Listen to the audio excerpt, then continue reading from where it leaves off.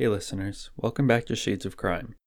Back in the second episode released, I told you about the disappearance of Jennifer Hillier Penny as one of the 4 people who vanished without a trace from St. Anthony, Newfoundland. When I first made that episode, there was limited information on Jennifer's case. This was predominantly due to the fact that the Newfoundland Supreme Court had put out a publication ban on information related to this case.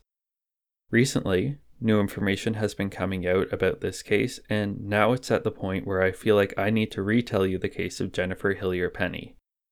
When the public receives little information, the media tends to attempt to fill holes where information is lacking, and that can really muddy the water when it comes to talking about a case.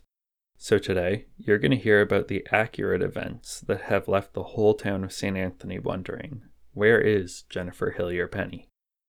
Get ready, because things are about to get shady.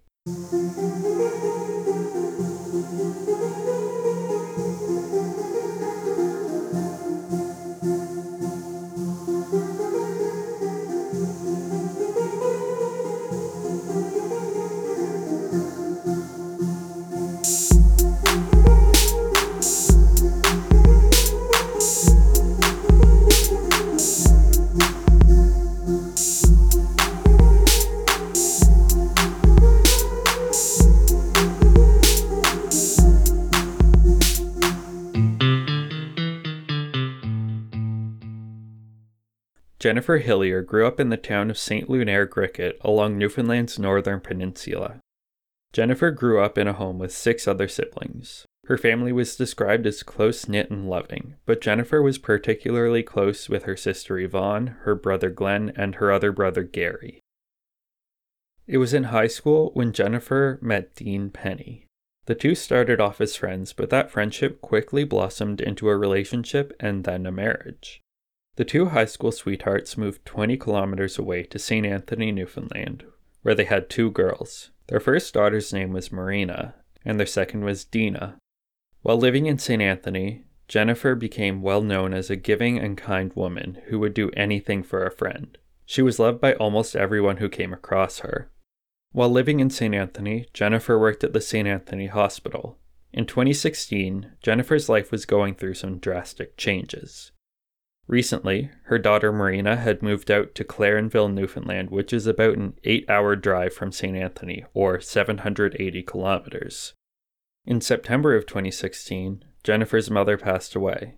It was at this time that Jennifer talked to her husband Dean and explained that she no longer loved him and that if she wanted to be happy, she had to leave. Dean was very upset by this and really didn't want Jennifer to leave, but she had made up her mind. Jennifer got a lawyer and began discussing terms of separation and drawing up divorce papers. At this time, Jennifer remained in the same home as her husband to stay with her youngest daughter Dina, who was 15 at this time. While there, Dean went through Jennifer's phone and saw that she had been texting with a man. This man was the lawyer she had hired for the divorce, and Dean was aware of this, but this didn't stop Dean from believing that Jennifer was having an affair with the lawyer. Jennifer's friends backed her up and said that the contact between the two was strictly professional. Dean wasn't appeased by these statements and began staking out Jennifer's work every once in a while. It was at this point that Jennifer had had enough. She couldn't handle being around Dean and she had to leave. So in November of 2016, Jennifer moved to her father's home in Griquet. While staying there, Jennifer continued to work at the St. Anthony Hospital, where she spotted Dean watching her a few more times. This made her feel uncomfortable and unsafe, and she expressed these concerns to her friends. Her friends supported her through this time and set up a system to check up on Jennifer daily to ensure her safety. Despite the system, Jennifer felt extremely uncomfortable and knew something had to change. At this point, she found a job opportunity in Glovertown, Newfoundland, which is right next to Clarenville. That meant that she could once again be near Marina. Jennifer jumped on this and was offered a job interview in the area. She told her 2 daughters and Dean her plans, and she explained that it's what she needed to achieve happiness in life. This move meant that Jennifer would have to leave Dean and Dina behind. Dina was 15 and still attending high school, so Jennifer couldn't just take her out of school to move across the province. But Jennifer truly felt she had no choice but to take this opportunity. After she announced this, she began having more uncomfortable interactions with Dean, and she felt very concerned by his actions. On November 16th of 2016, Jennifer reportedly had another confrontation with Dean. It was at this point that she went to work and pulled a coworker aside. She asked the coworker to be a witness for her while she changed her life insurance terms. Right then and there, Jennifer changed her policy, removing Dean from her insurance policy altogether and naming Marina and Dina as the sole beneficiaries of her policy. Jennifer didn't tell anyone about this at the time, and the only person who knew was her coworker. About a week later, Dean asked Jennifer if she would watch Dina for him while he went duck hunting at their cabin in the Northwest Arm about 45 minutes away from St. Anthony. Jennifer wasn't comfortable with doing so, especially when you consider her past interactions with Dean. But he continued to attempt to convince her to do it, stating that he would not be setting foot in the home for the week and that he would be 45 minutes away the entire time. Eventually, Jennifer relented and agreed to watch Dina at Dean's home for the week. But Jennifer had to plan out every single day to make sure someone always knew where she was going to be.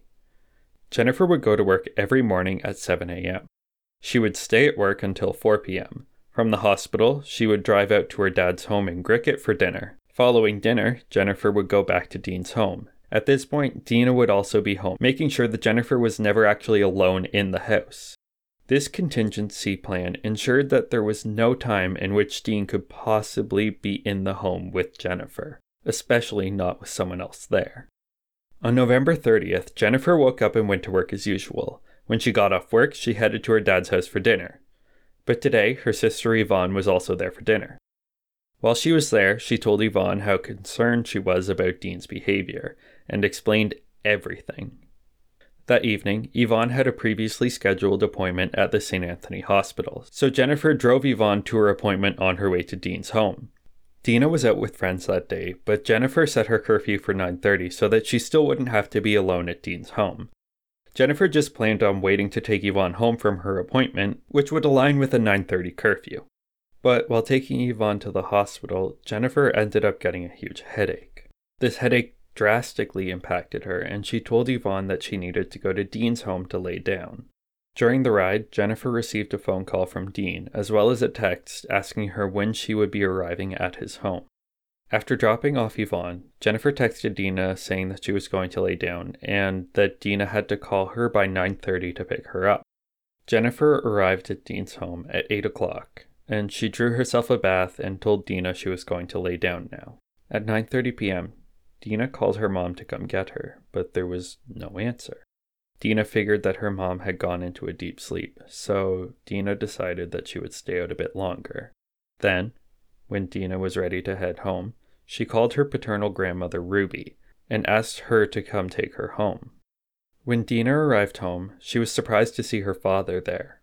When Dina asked why he was home, he told her that he had forgotten his duck decoys in the garage and he needed them to go hunting.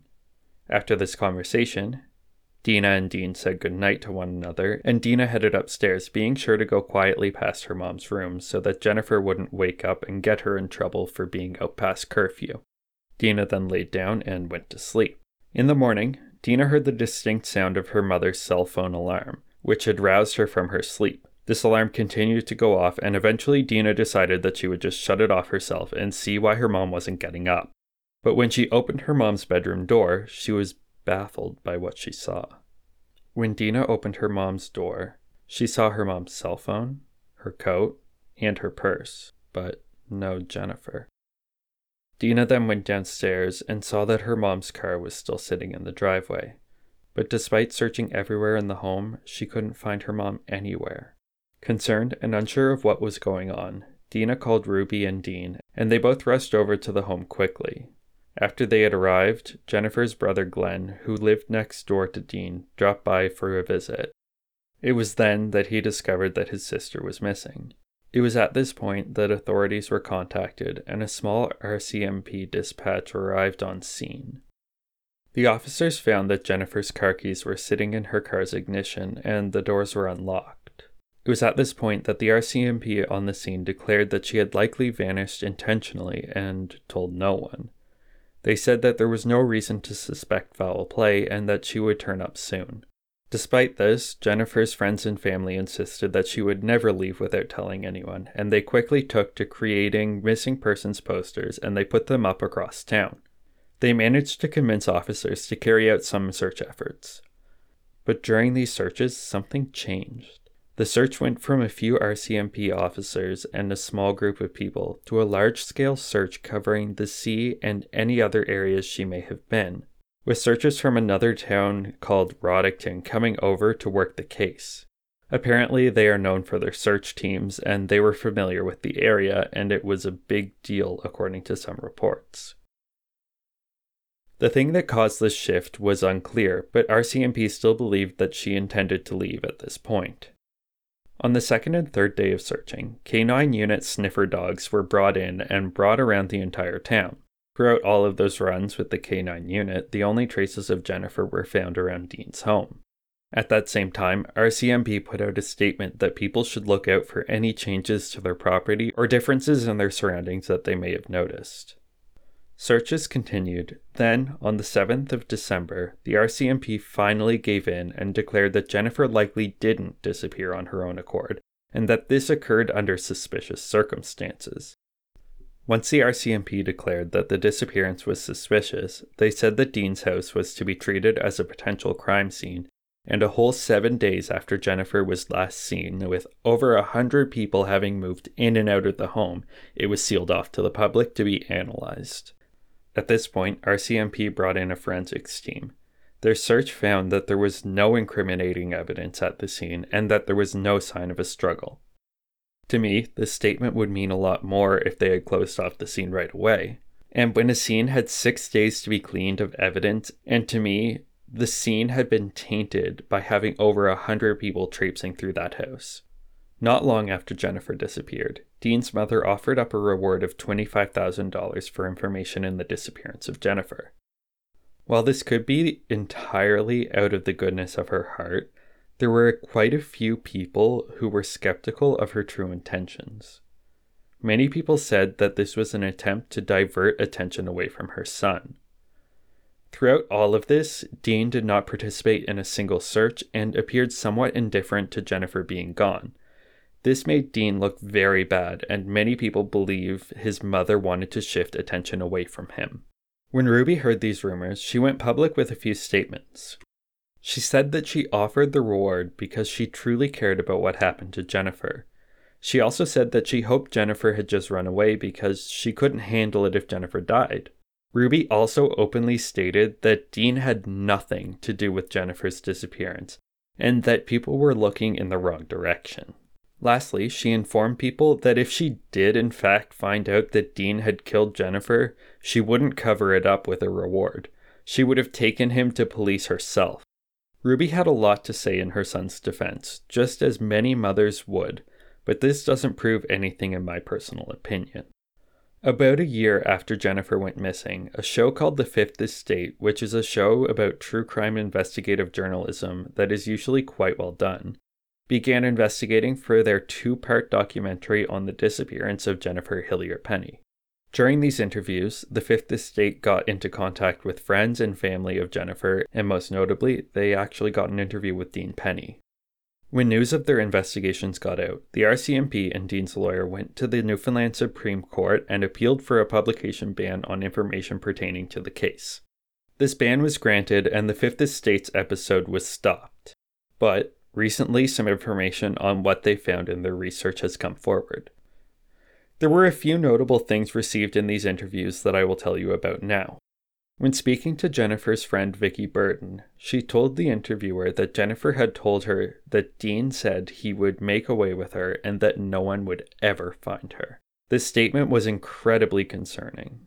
Other friends stated that they thought it was odd that Dean had forgotten duck decoys when he was an experienced duck hunter and knew that he needed them to properly hunt.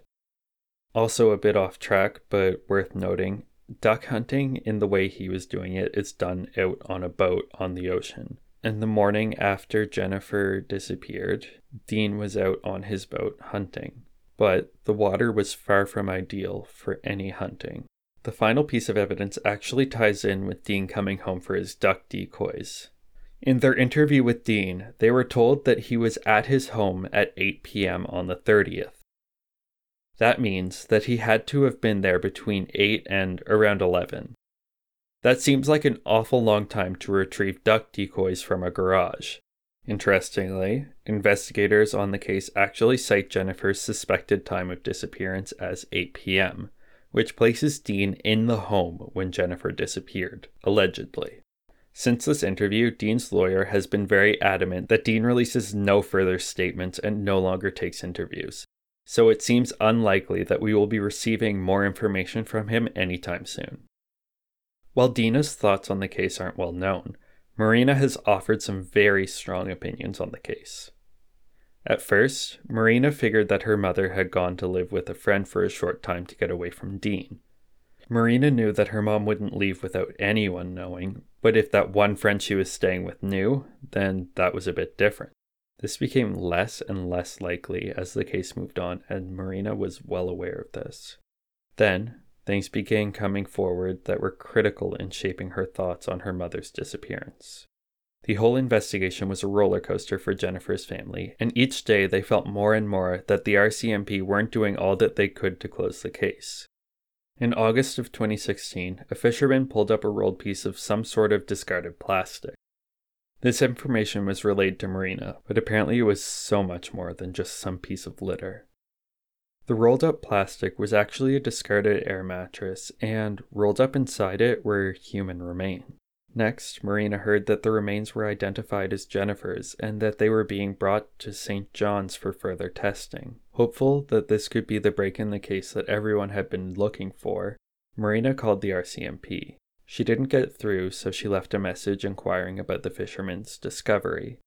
The RCMP didn't call back all of that day. They also didn't call back the next day. Then, finally, Marina was told what was going on by the fisherman who reeled in the plastic.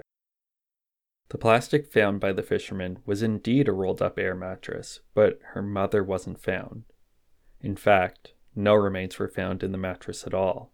It was just a discarded mattress and nothing more. This rumor going from finding discarded trash to having and identifying a body frustrated Marina beyond belief. She felt that nothing would ever bring her mother home. But when Marina felt that way, she decided that she was going to try and do something about it. Marina started a Facebook group dedicated to finding her mother. Marina and other members of Jennifer's family held a bingo fundraiser to bring in a marine search and rescue vessel to St. Anthony in 2017. This fundraiser raised $22,500. The boat was brought in and started searching the area around Fishing Point, a national park in St. Anthony. But 2 days in, the weather got too bad and searches had to be called off. But there were other efforts being made to find Jennifer. A billboard was erected near the Tim Hortons. For those of you who don't know, Tim Hortons is the go-to coffee place in Canada, to the point where it's more like a religious icon than a coffee shop. Most places have 3 or 4 in each town, but St. Anthony only has 1. So this is the most happening spot in town. It's very often that lines go all the way into the street and actually stretch quite a while into the street. Because of all this traffic, it is also an optimal spot for a missing person sign to go. Another went up in the popular Fishing Point National Park, a place that has 1,000 steps scaling a sheer cliff to a high-up look-off that has astounding views. My older brother actually sliced his leg open on a sharp rock at the lookout, and we had to get him down the cliff to go to the hospital to get stitches, and I have to say 1,000 steep steps are far from ideal with a deep gash in your calf. But this place has many people passing through, and that made it an ideal location for Jennifer's missing persons billboard, especially to show the case to tourists to broaden searches. Jennifer's family also made bumper stickers, they got stores to post Jennifer's face, and they made car magnets, all to raise awareness for her disappearance. Despite all of their efforts, there seemed to be little information coming from the case. Then, Marina found out about how Jennifer changed her life insurance policy prior to her disappearance, and this quickly made her distrust her father. There was already a rift in the family, but this made Marina highly suspicious of Dean. Marina later told Dean that if he ever wanted her to speak to him again, he had to take a polygraph test to prove that he did nothing. Dean refused to do so on advisement of his lawyer. This solidified how Marina felt about her mother's disappearance. 3 years after Jennifer had vanished, Marina posted pictures of the signed and dated modified life insurance policy. She said that it was important evidence in the case and that she wasn't willing to wait for police to say anything anymore. Overall, Marina was displeased with the direction of the case. But she did say that the investigators did want the case to be solved now, and she can see the efforts that are being made in the case. Just recently, 3 affidavits from the RCMP by Constable Pittman have provided some information on what has been happening in the case. Recently, RCMP on the case went to the Newfoundland Supreme Court to request an extension of hold for items taken as evidence during the investigation. This extension was granted, and when the news that this extension happened got out to the public, it was huge. This not only meant that they have been continuing to work on the case, but that contrary to what we once knew, there was in fact evidence taken in the case despite previously stating that none could be found. In the first affidavit, Pittman said that one item of evidentiary value was taken from Dean and Jennifer's cabin in the Northwest Arm. The next said that multiple items had been seized from Dean's home.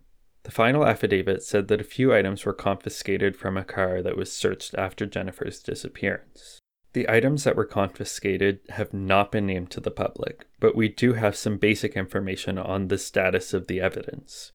As of right now, 15 items have been sent to the Ottawa RCMP Forensics Crime Lab for analysis. A total of 100 exhibits of potential evidentiary value were taken from the 3 locations listed above. While only 15 items had been tested as of the release of these affidavits, all evidence is intended to be taken in for analysis. The forensics lab only accepts a certain number of evidence exhibits at a time, and once they are finished being analyzed, the next grouping can be submitted. Due to the slow process of waiting for results before submitting further exhibits, the RCMP needed to request an extension to hold on to the items citing their evidentiary value. And as I previously stated, this hold was granted. While these items are important in the case, Pittman said that they are more probative than directly incriminating. Basically, what he said this means is that these items are more valuable in corroborating statements than directly pinning something on someone. While these pieces of evidence could be critical in tying off investigative loose ends, the RCMP needs people to come forward with information if they are to ever truly solve this case. They strongly believe that people in the town of St. Anthony have information on the case, but due to its close-knit community, they are reluctant to come forward. As of right now, there have been no suspects named in the investigation, and investigators refuse to comment on if they currently had a person of interest. Marina and Jennifer's other family members have organized 2 walks in her honor, both times passing by both Dean's home on Husky Drive and the RCMP office in St. Anthony. In August of 2019, Jennifer's father passed away, not knowing what happened to his daughter. Marina, who is now raising 2 children of her own, is haunted by what happened to her mother. She also said that Jennifer's disappearance plagued her grandfather, and in the end, it's what did him in, because his heart just couldn't handle it. This was where the case is left off, but instead of me giving you some closing statements, I'd like to read you Marina's last post on the Find Jennifer Hillier Penny Facebook page, because it really tells you a lot about the toll of an unsolved missing persons case and the frustrations that follow such an event. On August 27th of 2020, at 1:14 p.m., Marina made this post. Hey folks, it's been a while. In between my breaks of inactivity on this page, I always come back with an apology for being distant. But after some personal growth, I realized I don't owe anyone an apology. There are very few people that would manage walking a day in my shoes, let alone the past 4 years and everything I've endured along the way. I've been living in survival mode for far too long, and these fight or flight responses are taking a toll on my overall health. I also had to put some distance between myself and the detectives handling my mom's case. For a while, I stopped answering their calls and they stopped calling. You see, this murder investigation is of the highest priority and they won't tell anyone anything that could possibly jeopardize their investigation, understandably. But I was sick of hearing the same thing over and over and over again. This is a high priority case. I wish I could tell you what we know. We are working on this diligently every day. Someday the phone is going to ring and it's going to be the one you want to hear, and so on and so forth. So I decided I didn't want the phone to ring anymore until it's the day that they have the one responsible arrested. Because that same old stuff I keep hearing every time is too damn disappointing. Let's be real, I'm sick of dealing with disappointment. This past week, I decided to do some big things in memory of my mom. I went soul searching. It was an amazing experience, and my only regret is not doing it sooner. But upon doing all of that, I decided it was time to get back on track. I set up a meeting with the lead investigator on the case, and my uncle accompanied me. We were there for an hour. We had a good for lack of a better word, discussion. I feel better after leaving than before I went in, so it went well. Hope is something that I always need to reestablish after so much time passes. There's some things about reliving everything again in that hour or more that I was there that just doesn't sit right with me. It keeps me awake at night. Makes me physically ill. I can't wrap my brain around a lot of it. But it made me very worrisome for a small town such as St. Anthony and its townspeople to not only have a murderer lurking in your depths, but to be surrounded by so many morally corrupt scumbags. When the media released a statement from Major Crimes stating that there are people in the town who know things about Jennifer's murder and are not coming forward, your mind might go to the ones responsible, but that's not exactly who they're speaking of. I just can't help but feel as a close-knit community, you'd have no trouble reporting a drunk driver or someone lurking around your shed with intent to steal, a party next door getting out of hand that deserves the peace, or if someone assaulted you at a local bar. Hell, yous wouldn't be long reporting an out-of-province license plate for fear that those individuals didn't self-quarantine. There are people in the town of St. Anthony who are ignorantly withholding information, and I can't fucking understand why. In my opinion, you are an accessory to murder. Do you feel like what you know is insignificant because you can't prove anything? Newsflash, it's not your job to prove it. That's what the highly trained detectives on the case are for. But it is your job to be a decent human being and report what you think you may know. Or is it the fact that you just don't want to be involved? Which I find even more disturbing, considering Crime Stoppers is completely anonymous. There are people in this town who think they know things, who might have heard things from others. People who have seen weird behavior or had weird conversations that didn't settle well with you either. I know you have no sweet clue how the dynamics of a murder investigation works, but every single thing counts. Any detail as insignificant as you might think it is could help a circumstantial case become airtight. You could be the piece of the puzzle the cops are waiting for. I'm not making this long post to beg and plead with you to come forward for my mother's sake, or for my sake. We're past that point. You, whoever you are, clearly don't give a flying fuck about us. 4 years into this tragedy, and people are still afraid to speak out for whatever reason that does not have a good enough excuse to be withheld. I'm disgusted. The more I know, the more I start losing faith in humanity. But come forward for yourselves. I believe this is going to end. I believe the detective when he says it's coming soon. I was the one who could see the anger, compassion, and determination in his face. I could feel the truth in his words. I do know that soon might not be tomorrow or the next day. It might not even be 5 years' time from now. But soon it will be. Soon enough that you won't be able to outlive it or run from it, and no money and lawyer will protect you. I can guarantee you all one thing. You don't want to be on the other side of the courtroom from me when this case gets blown wide open. Now say it a little fucking louder for the people in the back. #Justice for Jennifer. Thank you for listening, and I'll see you next week. Thank you for listening to Shades of Crime. Our theme music is by Shali Musso. This episode was written and researched by me. The sources for this episode and all of our other episodes can be found on our blog, www.shadesofcrime.ca. Shades of Crime can be found on almost any platform where you listen to your podcasts. You can also find us on Instagram at Shades of Crime Podcast. If you like what you hear, could you please rate and review Shades of Crime on Apple Podcasts? It's a fantastic way to get the word out about this show. If you have any questions, comments, concerns, or if you would like to request a case, email us at shadesofcrime@gmail.com. That's all for this week, and I'll see you in the next episode.